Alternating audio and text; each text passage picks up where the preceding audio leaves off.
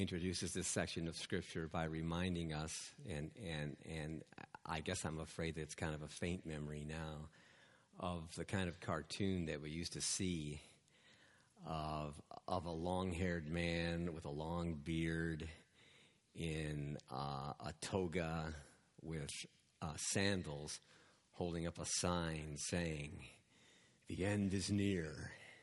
The end is near." Maybe some of you have never seen that cartoon.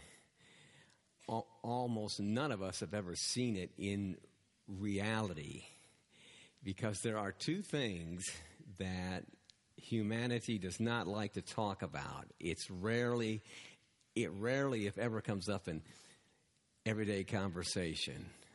Number one is our own personal leaving this world when we die. That's rarely, if ever, talked about. And almost never, ever even mentioned is the end of this world. We think, the popular opinion is that things will go on just as they have always gone on. That the history of the world is linear. It just runs along a line, and there are some cyclical things, but it's just running on infinitum.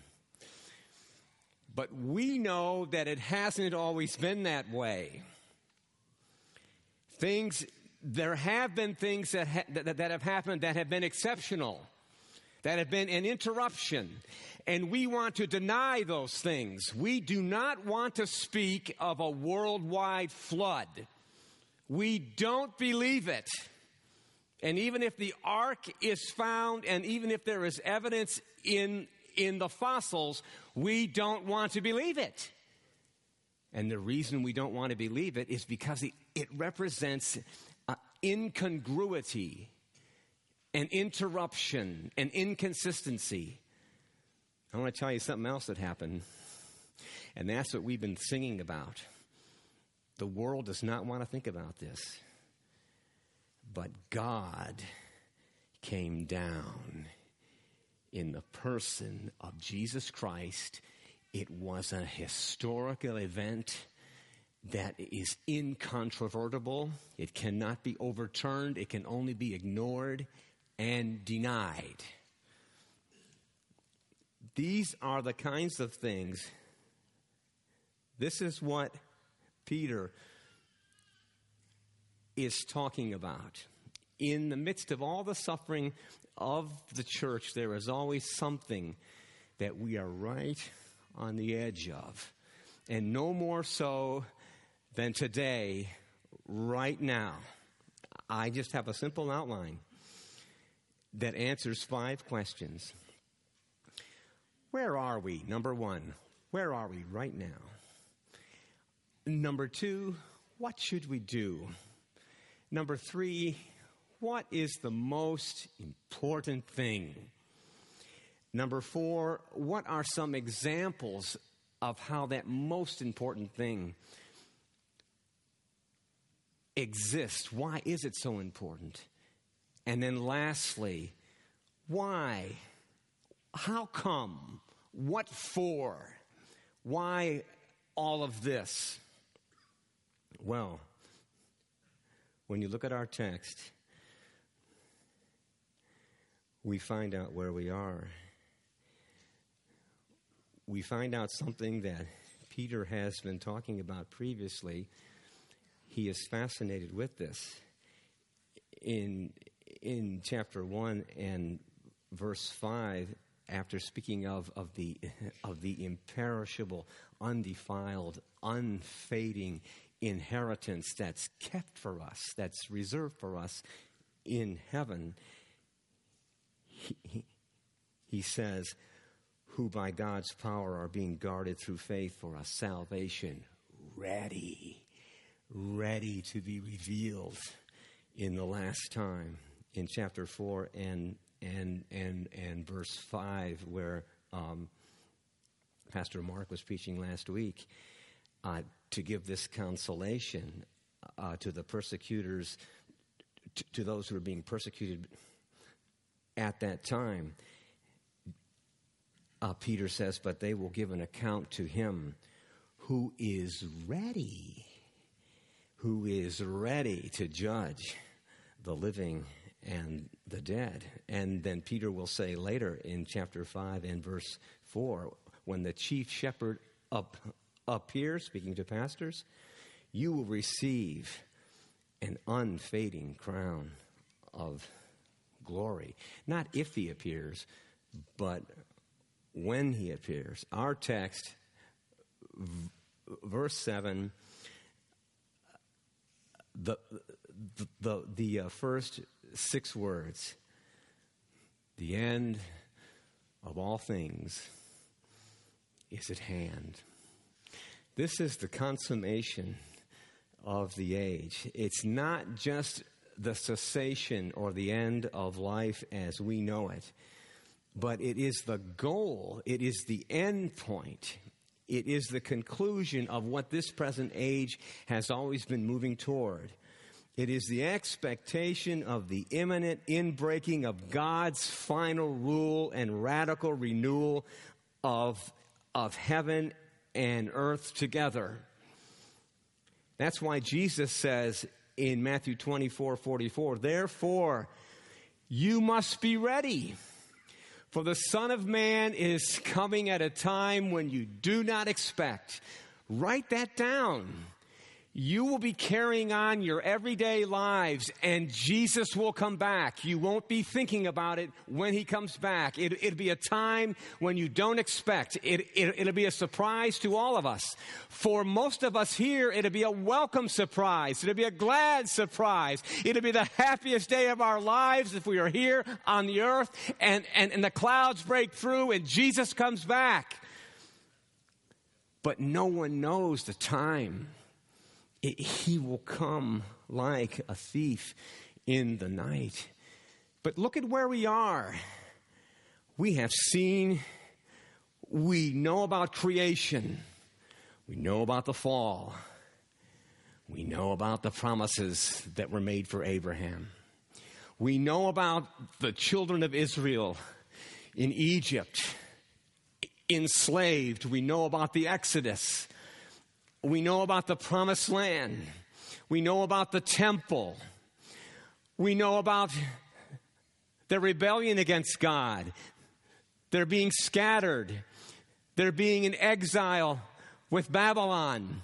We know about that. We know that Jesus came. He was born. He lived. He died. He rose from the dead. He ascended into heaven. He poured out the Holy Spirit. We know the 12 apostles who were with him while he was here, and he invested so much in them. They established the church, and it spread, and it's spreading and spreading. It's advancing even now. Look where we are today. We are living in a world where there's been no more Christianity on this planet than there is right now. And it's growing exponentially. It's spreading further and further. How we thank God that in our church we have the 2 principled examples of what we long to see. We've got that mature couple who have been married and have all those boys. And they're exactly what Andy Hamilton wants. They want somebody, they want older, spiritually mature people to go in to the mission field. We've got a younger couple, Heath and Jessica Dame, with a baby in their arms. They are preparing to go to an unreached people. They've planned that. They've got the job skills for that. That's what we have. That is a microcosm, dear people, from at least what I know. The next generation, the young people, the young adults that could be my children, there are more of them who want to take the gospel to the ends of the earth than there have ever been before. There's more to mention. There are, in the class that I'm taking in Perspectives, there are 89 students. I think 80 of the students are young people. And there's only a few of us old guys that have gray hair who are still interested. But right now, we could say this. These commentators do not want us to think that we're to look in terms of years and look down the road. What's happening right now, because the Holy Spirit is here. Jesus is with us until the end of the age. It's more like this. Here is the present age, and here is the age to come. They are running together. Newman says that if this age could turn just slightly, it would run right into Jesus Christ. That's how close we are. We don't know when he's coming back, but we know that there are only two things that are holding up his coming. It is the patience of God, the long-suffering of God. He's tremendous.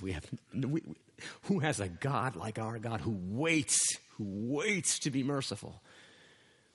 And Matthew 24:14 says that this gospel will be preached to the whole world, to all the nations, and then the end will come. How close are we to that?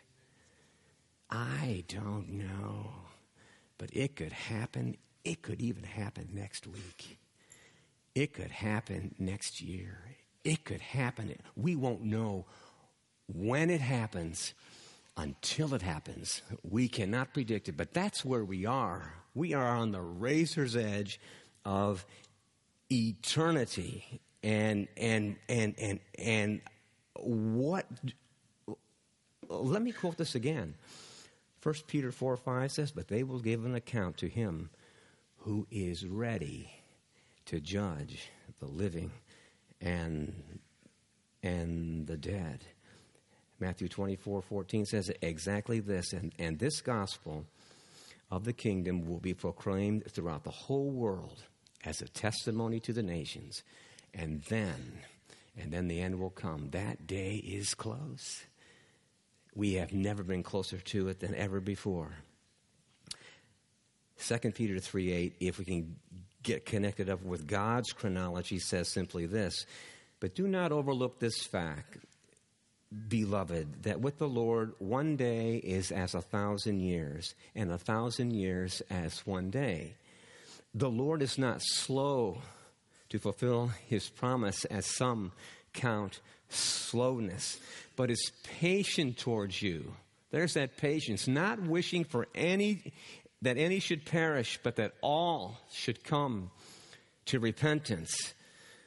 But the day of the Lord will come like a thief, and then the heavens will pass away with a roar, and the heavenly bodies will be burned up and dissolved, and the earth and its works and that are done on it will be exposed. Since all these things are to be dissolved, what sort of people ought you to be in lives of holiness and godliness? Well, number 2 then is, what shall we do? Verse 7, the end of all things is at hand. Therefore, based on the indicative, on the indication of where we are, on how things are, God is indicating to us where we are. What is the imperative then? Therefore, be self-controlled and sober-minded for the sake of your prayers. Prayer is the focus. So much depends, dear people, on what we do on our knees. That is God's arrangement. That's God's design. He is glorified by the prayers of his people, and your prayers move the arm of omnipotence and mercy and kindness and goodness. We will never know what our prayers ultimately accomplished until we get to heaven. But all of us have testimonies, multiplied testimonies, long lists of testimonies of how God has answered our prayers and done exactly what we asked. He has kept me for 58 years. He's kept me alive. He's allowed me to be a Christian and a child of God. What a blessing. And I didn't even ask for it. And He gave it to me. So much depends on our prayers. Jesus simply says, watch, and pray. The imperatives here, the two imperatives are translated variously. They're all good translations. The New American Standard Bible says, for the purpose of prayer. The Holman Christian Standard Bible says simply for prayer. The ESV says for the sake of prayer. It's all about prayer. The ESV says what is needed is for us to be self-controlled and sober-minded. The NASV says we should have sound judgment and a sober spirit. The Holman Christian Standard Bible says we should be serious and disciplined in our prayers. The idea here is to have a clear mind and clear thinking, to think rightly, to think accurately, to remove those things that block clear thinking, that prejudice our minds. We want to think and judge in a biblical manner. We're not to be, in this context, like the demoniac of Luke chapter 8, who had to be returned to his right mind. We're going to hear something about that tonight, you know. Our dear brother Derek Minton's going to be speaking on that text, and I really hope to see all of you back again here tonight if you can come. Not so much for Derek, not so much for the gospel that he's going to preach, but for the preparation that he wants to bring us concerning the Lord's Supper. We have an indicative. Christ died. Christ died for your sins. He gives us an imperative that's going to bless us, that's designed to bless us. Do this. Do this in remembrance of me. And when you do it, you proclaim His death until He comes again. Please, please. I told my fellow pastor that I'm so enthused and so encouraged about the Lord's Supper. I even prayed this, that we would have to set up more tables, that we'd have to get more chairs out, because our congregation is so eager to remember the Lord's death and to so glorify Him doing that.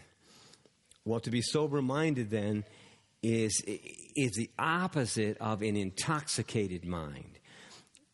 If you think of literal physical intoxication or drunkenness, for your mind, it means not to be silly or foolish or frivolous, but be serious about prayer. Be straight thinking. Be sober about it. Be intentional about it. And so we should come to prayer with a seriousness, with a discipline, with a determination, with clarity and focus. And we don't want to miss this, because none of the translations have it. The word for prayer is plural. It's prayers. And that speaks to us of the many multiplied opportunities that we have to pray under varying circumstances, in various places and occasions, with our family, in classrooms, in the car, as you walk along the way, when you're reading the newspaper, when you're reading a magazine, whatever you are doing, wherever you are, you can get in some serious prayer, even if it's just a sentence or two. When you get an email, don't put it off. If you can, pray over that email as soon as you get it. Just close your eyes and lift your heart up to God. While you're reading the Word of God, you can bathe yourself and in prayer. This is the fuel for prayer. How can you read a passage of Scripture? How can you hear the Word of God read without praying over it? Pray over the Psalms, pray over Proverbs, pray over the Gospels, pray over whatever you read. Oh, God, help me to understand this. Help me to implement this. I thank you for what I'm reading. All kinds of prayers. Well, what is the most important thing then? Number 3, from our text, verse 8 tells us, above all, keep loving one another earnestly, since love covers a multitude of sins. This is the summit. This is the top of the mountain. This is the peak of paramount and primary importance. You might remember Peter had this never-to-be-forgotten experience with Jesus when Jesus asked him 3 times, do you love me? Do you love me? Do you love me? And his answer was, of course, Lord, you know I love you. And Jesus' answer to him was, tend my sheep. Feed my sheep. The supreme qualification for any kind of ministry, whether it is from the pulpit as a pastor or a teacher, or as you minister to one another, the supreme qualification, the supreme characteristic that we need is love. And love in this context is defined as the love of intelligence and purpose that desires and seeks the good of the one who is loved. It's not principally a feeling. Love has feelings, but it is principally a decision, a choice that you make, a plan that you have, something that you do. You have purposed to do the loving thing towards someone else, to benefit them. We are so bent, we are so turned upon ourselves naturally. That is our default setting. It's me, me, me.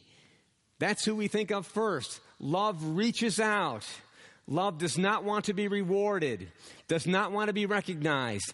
It wants to do something for the welfare, for the benefit of someone else. That's the most important thing. That's what we've got to do. We've got to get past our feelings. The worldly kind of love is about giving and taking. It's about loving somebody so you can get something back from them. That's what it's all about. But not Christian love. It is a love to glorify God by giving, by doing, by extending oneself. This text says love with intensity, with a willful, intentional, decisional, determined, conscious effort. What the text means when it says above all, loving one another earnestly. Earnestly is a word that is associated with the full gallop of a horse. A love that is stretched out, a love that extends itself, a love that is muscular, a love that charges on. Why does he have to say that? It's because our love will be challenged. It will be difficult. It's not always easy to love. And so Peter says, love like a horse at a full gallop. Love to such an extent that you're able to cover sin. That's what we want to do. That's what love does. Proverbs 10:12 says, hatred stirs up sin, but love covers all offenses. So wherever you can, we're not saying that there aren't some offenses that ought to be addressed. But the vast majority of things that offend you and hurt you and bother you and are a nuisance to you are the insensitive or uncaring or thoughtless acts of your brothers and sisters. Dear people, listen. We are all fallen. We are all weak. We all have idiosyncrasies. We all sin against one another by being selfish or self-centered. What we need to do for the sake of love, for the glory of Jesus, for the unity of our church, is cover those sins. Forgive those sins. Don't dwell on those sins. Forget those sins. I'm telling you, dear people, each of us are in need of that as much as the other is. If you don't think you have any idiosyncrasies, that's your idiosyncrasy. You are oblivious to your idiosyncrasies. All of us have to bear with one another, and what Peter is saying, that the kind of love that fixes its heart and purpose on others to do them good, that is the most important thing. How many times should we forgive our brother? Someone asked the Lord that question. Up to 7 times.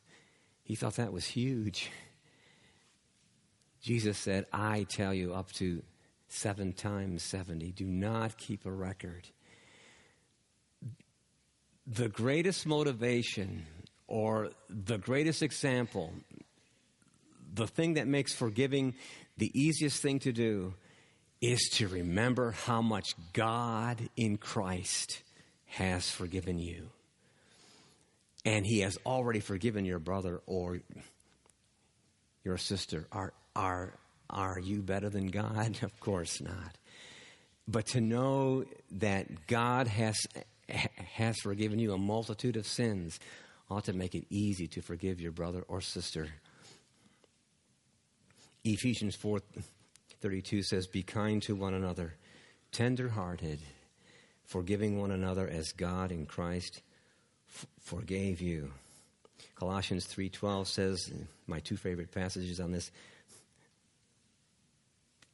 put on then as God's chosen ones, holy and beloved, compassionate hearts, kindness, humility, meekness, and patience, bearing with one another if one has a complaint against another, forgiving each other as the Lord has forgiven you, so you must forgive. Above all these, put on love, which binds everything together in perfect harmony. Well, then, in the 4th place, what are 3 examples? Well, one is hospitality. One is this item that was so valued by the early church. It was actually a necessity. Because there were travelers, there were itinerant missionaries and ministers. It was not good to stay in a hotel. It was a suspicious place. It was a dangerous place to stay. Well, it was incumbent upon them to have these visitors or have these travelers in to their homes, and it was a necessary thing. There are actually house churches, and you will find them all over Latin America. People will fight to have you stay with them. Even in their poverty, they want you to stay with them. They delight in that. That's almost gone away in the United States. But at least we can express it in our community groups, in the meals that we can have together, we can have people stay with us as we are able to do that. You know the bond that is formed by eating together, or if you stay in somebody's home. That's my testimony. And when I have a testimony like that, I would like to give other people that same testimony. We like to have people eat with us and also stay with us if we can do it. John Piper says that a pastor's carpet ought to be the most dirty and worn carpet of the congregation for all of his hospitality. Ours is dirty and worn, but I'm not sure that it's all from hospitality. But it gives me comfort to see a few spots here and there. But at any rate, it's something that is tested, because our text says in verse 9 that we're to avoid grumbling and complaining about it. It's a little testy because it's inconvenient, and it takes work, it takes sacrifice, it takes part of your income, it interrupts your day, or it interrupts a couple of days. But ultimately, you already know this, that any complaint that we have, any disgruntledness, any discontentedness is really and truly against God, because God is the one that has made the arrangement, and God will strengthen you. God will help you. And if we grumble and if we complain, we're actually grumbling against His providence. But I'll tell you something, thanksgiving and joy and gladness and faith in God will drive all of that grumbling away. If you say to yourself, God has called us to this, let's do it. Let's be a blessing. Let's be glad in it. Well, it's also manifested then in verse 10. What is love like? Here's another example. As each has received a gift, use it to serve one another as good stewards of God's varied grace. Each person, each one of you has at least one gift. You have a gift, a spiritual gift that God has given you. And the best way to find out what your gift is to start serving. Start doing something. Or you can find out, if you like, by asking someone who knows you very well.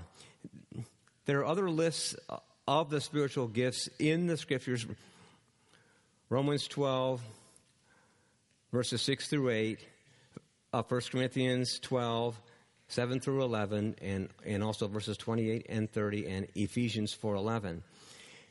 But I think the reason Peter isn't going to name any except maybe two of them is so that you will see how wide and varied they are. That's what he says. There are wide and varied gifts for the various trials that he's already spoken of. But the nature of your gift is so that you can serve one another. As I said earlier, we are so turned upon ourselves. We think that we come to church, or we're a part of a church, in order to receive. We hope you do receive. But the principal reason that we have gifts, and all of you have them, whatever they are to serve. They are to serve one another. They are to be contributing to the lives of others. At least you have one gift. You have the gift to help. You can help. You can always help. You can do one thing. You can say, how can I help? I would like to help. That's something of what these gifts are about. In the world, if a person has a gift, they make it all about themselves. They want the praise of men. They want the applause of men. They want to be noticed. But in the church, it's a gift to serve others and to do it unselfconsciously, if at all possible. Well, lastly, then, we have this word concerning those who speak, and it may be viewed as a gift. Pastors and teachers are extremely conscious of the gift they have. I have the least of your pastors. You can tell that. I'm amazed that I can stand up in front of people. I'm a stutterer. I'm not educated in a seminary. I don't have anything that my other fellow pastors have. But I have a desire to bless, and I want to be true to this text. The text says that we are to speak, as it were, in verse 11, whoever speaks as one who speaks the oracles of God. And I don't know why the ESV makes that so complex sounding. It is just the word of God. It's just the utterances of God. Whenever you are speaking on spiritual things, you already know this, but we need to be very careful and very conscious that what we are speaking is the word of God. Not that every word we say is God's word, but we're speaking out of biblical principles, and we want to be sure that we are accurate and that we are representing God well to whoever we are speaking to. So it is not a gift that's exclusively confined to pastors and teachers. So God is in our audience. He is listening to us. The final word of encouragement from this text comes from the strength that God promises to give. God says, in your service, in verse 11, as the one who serves, it is by the strength that God supplies. God will give you the strength to do everything that He asks you to do. He will strengthen you. He will gift you. He will give you the resources. He will help you. William Carey was so fixed on this. It's where his famous quote comes from. Expect great things from God and attempt great things from God. Don't look to your own resources. Look to God. Look to what He can enable you to do. So lastly, why do we do these things? What is the what for? Our text says, in order that in everything God may be glorified through Jesus Christ. And all I want to say about that is all else is vain. Haven't you learned that? Haven't you learned that the praise of men, the applause of men, the recognition of men, the gratitude of men, the comments of men, the spotlight of men serve no good purpose in your life whatsoever unless what you're doing redounds to the glory of God? Everything else is vain. Nothing else matters. Nothing else has any value at all. So I hope that will make it easier for you to do things just for God, not for the praise of men, because the praise of men is worthless. It's a trap. It's what the world craves. It's what the world wants. We don't need it. All we need is the approval of God. That's what we want. That's the greatest motivator. And so in this text, you've got to see Jesus all over the place. Jesus is the one who is coming. Jesus is the man of prayer. He's the one in the days of his flesh who offered up prayers and supplications with loud cries and tears. to him who was able to save him from death, and he was heard because of his reverence. He is the most hospitable person. He welcomes all. To any who will call upon his name, he will save them. He's got a place for you. There's room for every single person in this room and on the internet in heaven. He will provide abundantly for his people. All of his words are the very word of God. Everything he ever said was God's word. And he maxed out, if I can say so, in glorifying God. That's what Jesus was all about. So this whole passage, see the perfect Savior in it, and see the indicative. Here is where we are. We're on the razor's edge.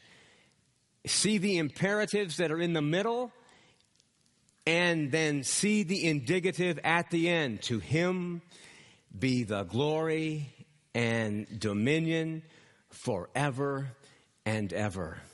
This is what drives the passage for our prayers, for our love, for our service, for our speaking. May God be magnified in all these things. Shall we pray?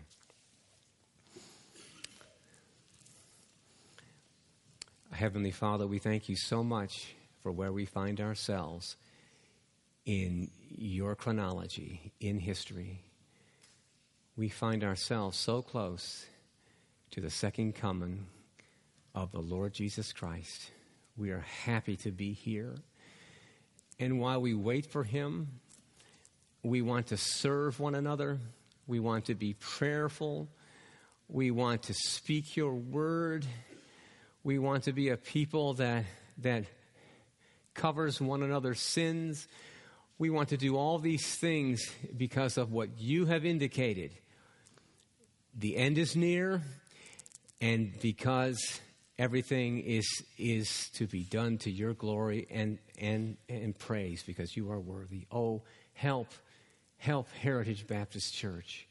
Move us along to a full commitment and a total sellout to Jesus Christ himself. We pray this in his name.